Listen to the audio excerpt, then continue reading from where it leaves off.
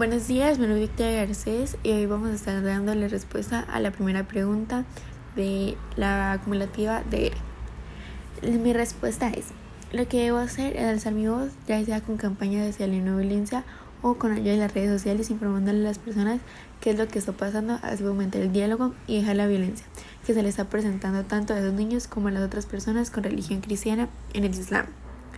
Y mi compromiso es informar a las personas de esa situación.